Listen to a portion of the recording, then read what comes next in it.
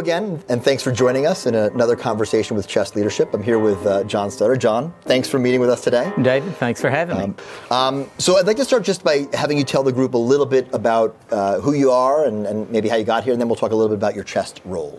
John Studdard. I'm a private practice pulmonologist in Jackson, Mississippi, pulmonary critical care. We have Jackson Pulmonary Associates, close to 100 employees now. Wow.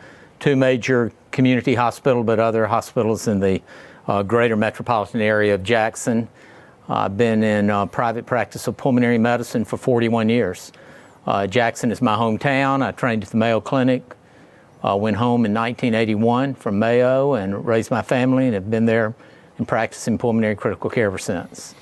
And can you speak, and it's hard to speak briefly because you've done a lot of things, but can you speak somewhat abbreviatedly, perhaps, about the roles that you've had at the American College of Chest Physicians? I had great privilege about 10 or 15 years ago of getting involved with our foundation.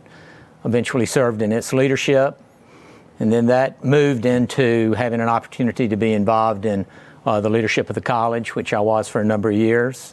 Now I'm actually privileged again to be serving in a role as a consultant to the staff in the space of policy and advocacy, and I've been playing that role since January of 2020, just before COVID.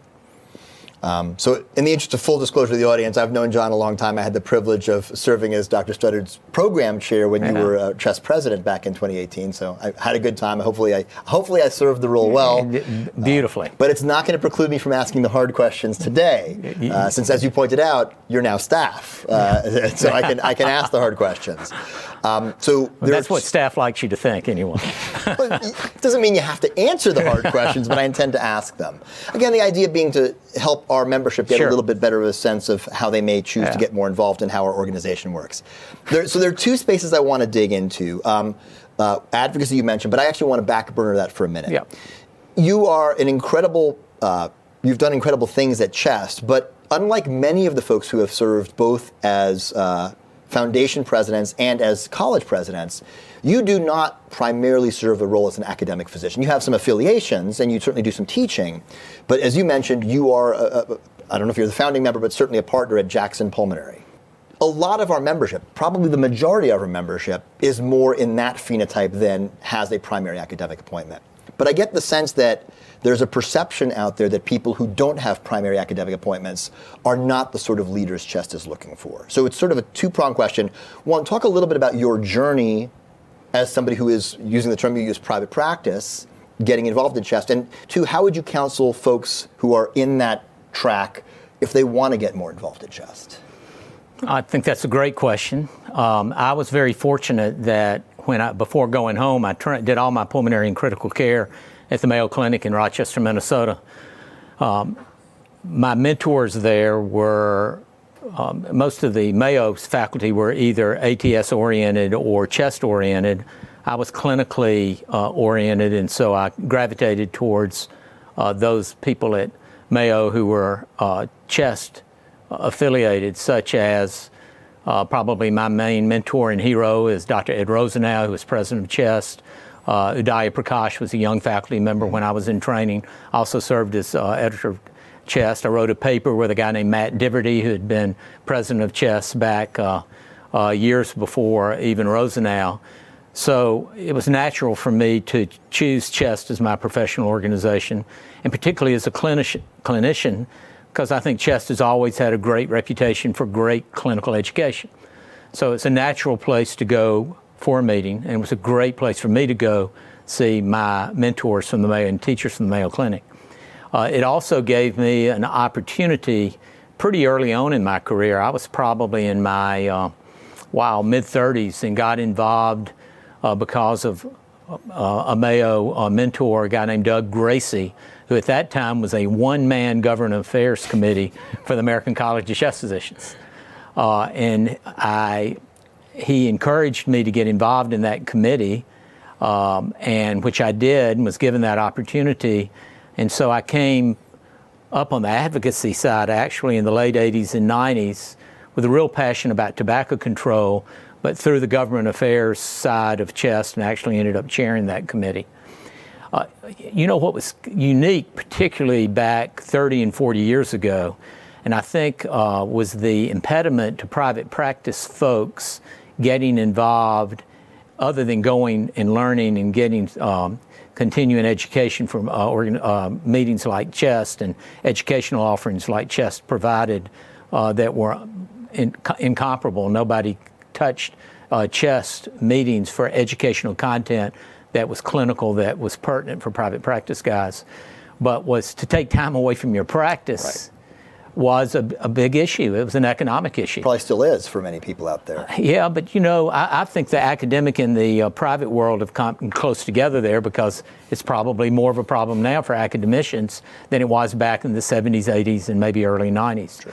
But for us to be able to even consider participation in leadership, you were taking time away from, because usually you're younger in your career, you're either taking time away from your responsibility in your family or from your practice, and you're still paying overhead even if you're in a meeting. So it was a practical hurdle. You know, David and I were different in that I'm a little bit older than you. You're relatively young to be at such a awesome position of being the next president of CHEST. I was a little bit old when I got involved in leadership at CHEST. I was at a point in my career where my children were raised and they were gone and self-sufficient. And I came through the foundation and then through the CHEST leadership group at a point where I could justify and negotiate with my group being away from my practice, quite honestly. So that's kind of my tract, and it was unique in that I had some early opportunities, but I would suggest to other young people in private practice, David, that those opportunities are there.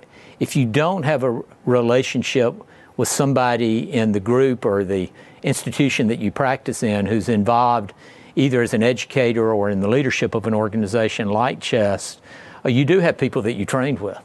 And you have mentors there, I'm sure, like I did, who you can lean on and continuing to draw from as far as getting involved.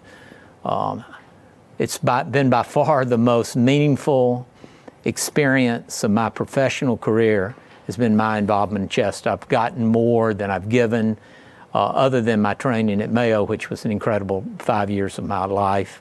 But the last 10 or 15 years of being involved here have been, I would highly recommend it.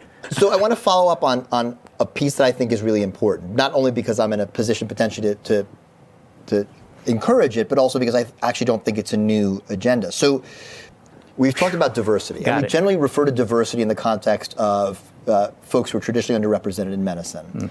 But one of the things, and I know you and I have spoken about this in the diversity space, is we don't want just academic physicians doing the teaching and providing the leadership of CHEST, because there are diversities of thought. That's a phrase you used many times and it's stuck with me, that you bring a sensibility to your decision making and people like you in ways that I can't.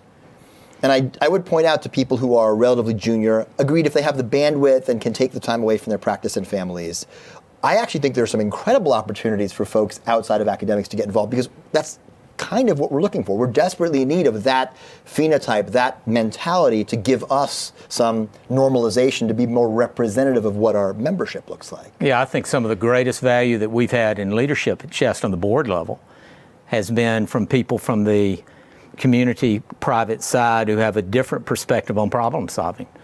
And it might be my perspective of academics, but I think sometimes in the academic setting, you have a lot of people making a lot of decisions for you that we don't have, particularly in the traditional private practice model, which is, I realize, is getting to be less and less. But that problem solving, pragmatic approach embellishes and gives a different perspective. Plus, we have a better handle on what kind of education we need, in a sense, what we think we need. And as you sort of rose up through the ranks, did you ever feel like your opinion was less valued as a result of your career path at CHEST? I never got that sense at CHEST, not corporately. Yeah. I mean, I'm sure there were individuals where at times I felt like perhaps. But David, you know, I always kind of like when people underestimate. I've made a career. You might want to cut that. Yeah, but. no, I think that's very poignant. I think that's relevant. Let me spin to a related topic, which I know is near and dear to your heart. And it's a topic that is relatively new to me. And I feel like because it's not an area with which I'm familiar, it's probably not an area with which most of our membership is familiar. And this is the advocacy space. So I've had the pleasure of serving with you on the Policy and Advocacy Committee for the last year or so. I know you have a longitudinal relationship with this space and really have been a lead on it. I know a lot of our junior members would like to change the world, right? I mean, we all want to change the world. I think this upcoming generation is even more interested in changing the world than we were at that age. And they struggle with trying to figure out how do they operationalize that vision. Can you speak a little bit, again, now it's a two-parter, your history, how'd you get into this space? What is CHEST doing in this space? And how can potentially relatively junior members of CHEST get involved if they'd like to know more about what they can do to help with advocacy for CHEST? Three-part question. All right, I don't count well. Part one, how did I get involved? I spoke to a little bit earlier. My initial involvement in a leadership position was in policy and advocacy when CHEST was incredibly involved in the tobacco wars that led to the Attorney General's master settlement in the mid-1990s. CHEST was one of the leading public health groups in something called the ENACT Coalition with American Heart, American Heart Campaign for Tobacco-Free Kids, an incredible group of people. CHEST was the only group with a representative at the negotiations with the attorneys for the industry with the Attorney Generals. So CHEST was real involved in that space. So I had some advocacy background.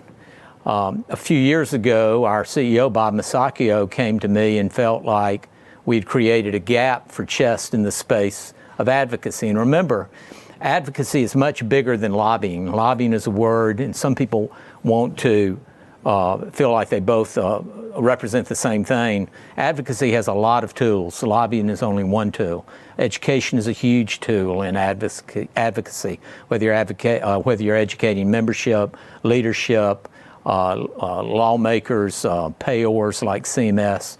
So CHEST is an education organization. That's our long suit and expertise, and there's no reason we can't educate in advocacy. So we came back to the table proactively of advocacy at CHEST a few years ago. And I think the third part of the question was how to get involved. And as you referenced, it is an area that an individual can make a difference. But a vehicle like CHEST gives that individual an opportunity to potentially impact it. We have 5 policy priorities. Yes, so let's talk about it. You want me to go in that? Yeah, maybe just a brief 10, 15-second foray into each. So what are we currently doing in the advocacy space? We have a policy and advocacy committee, and in that space, we have right now 5 policy priorities, which I would suggest right now we have 5 policy priorities. Those can change, can go away. Something could happen tomorrow, like a national health emergency that might change some priorities. But first of all, it's in the space of tobacco and vaping.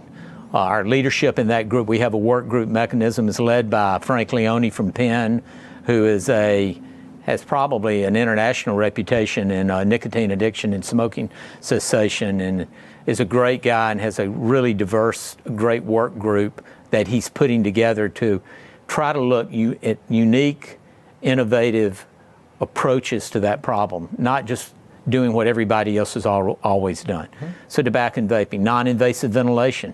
That group is just, through CHEST leadership, has hosted a technical expert panel, have written and published a paper in that space, and have just submitted a national coverage determination reconsideration in the space of non-invasive ventilation. So basically help get, but national NCD, you and I knows that term, but for folks who may not, it basically just try to get coverage for people for whom the service is not currently being covered. To get the right patient, the right box at the right time in non-invasive ventilation. Oxygen access.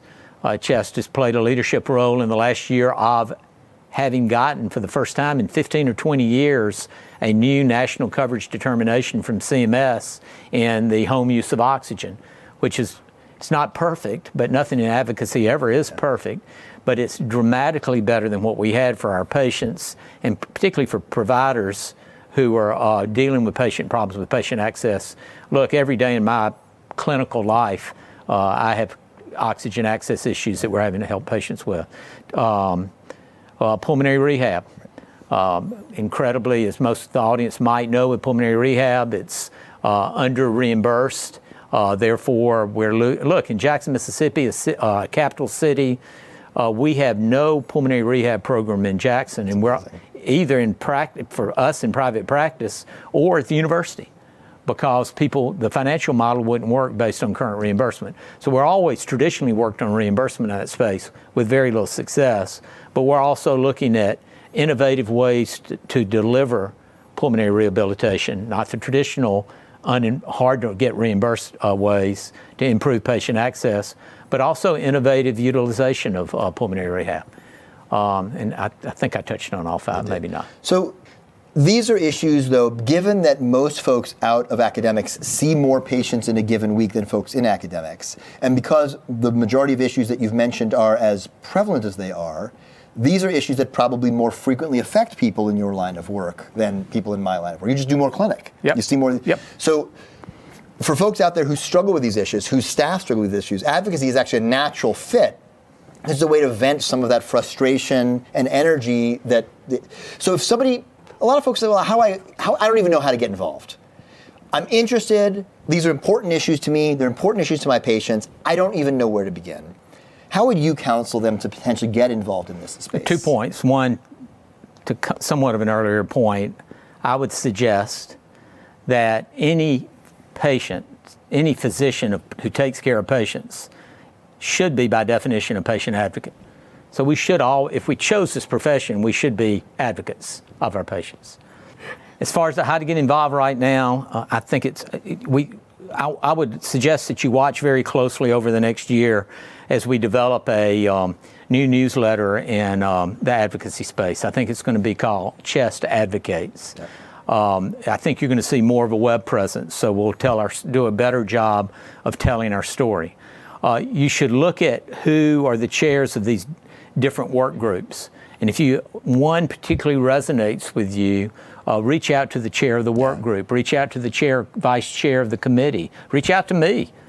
Just send me an email, send Shulman an email, and he can send it to us. True. But if you're interested, let us know, and we will do everything we can to help you get involved. You don't need expertise in the advocacy. You have to have enthusiasm, a little bit of time, because that's the hardest thing to, of course, come by, but one of the most important things. But we will work, I think, with individuals who are interested in these spaces to help give them. We need manpower and woman power. I mean, it's not a gender thing, but we need individuals who are enthusiastic, interested, passionate, as you were, which I think is part of the reason that you have been as accomplished as you have been. It's just once you find the topic you like, you just do it. It's an area that's easy to get passionate about. Yeah. So thanks, first of all, for all of that. I think that's incredibly helpful. Just getting to know you a little bit more. Again, I've had the privilege, but many of them don't know. But I'm going to ask some questions. Let's start in the area of music. So what is the song that when it comes on the radio, you may not break out? You probably have a wonderful voice. I've not heard you sing. I'm not going to ask you to sing today. But what's the song that might pop up on the radio? He's like, I'm going to sing along because I'm on my own, or I'm going to be singing in my head because I really love this song. What's that song for you? I'm older. So our perspectives change. I know I am. I'm a hell of a lot older. But I also have grandchildren, and progressive commercials would tell you these are the kinds of things we talk about. But it's probably going to be a children's song. Really? Like Wheels on the Bus kind of thing? Supercalifragilisticexpialidocious. From Mary Poppins, sure. No shame in that. And you've probably heard that a lot of times. And I have sung it a lot with my grandchildren. What is the movie that when you're flipping around the channels on a Sunday, maybe between the games, and the movie comes up on TV, you're like, I know I've seen this, but I have to watch it because this movie it sings to me. I'm going to watch it for 15, 20 minutes. What's that movie for you? Shawshank. That's a great choice. Yeah. I would watch that. It's a long one, too. It's not a short movie. Well, you said 15 minutes. Well, but you could watch longer. I mean, you could easily get drawn into that movie. It's a great... What phrase do people say that when they say it, it just rubs you the wrong way? You're like, that, either it's not English or it sticks in your head and you wish you could correct them every time they say it. I don't know about the English, but it is what it is. Oh, yeah. I'm really worn out with that. Been a pleasure. Thanks for joining us today. It is, Shulman. Thanks for just joining us for another conversation with leadership. Thank you, Dave. See you next time.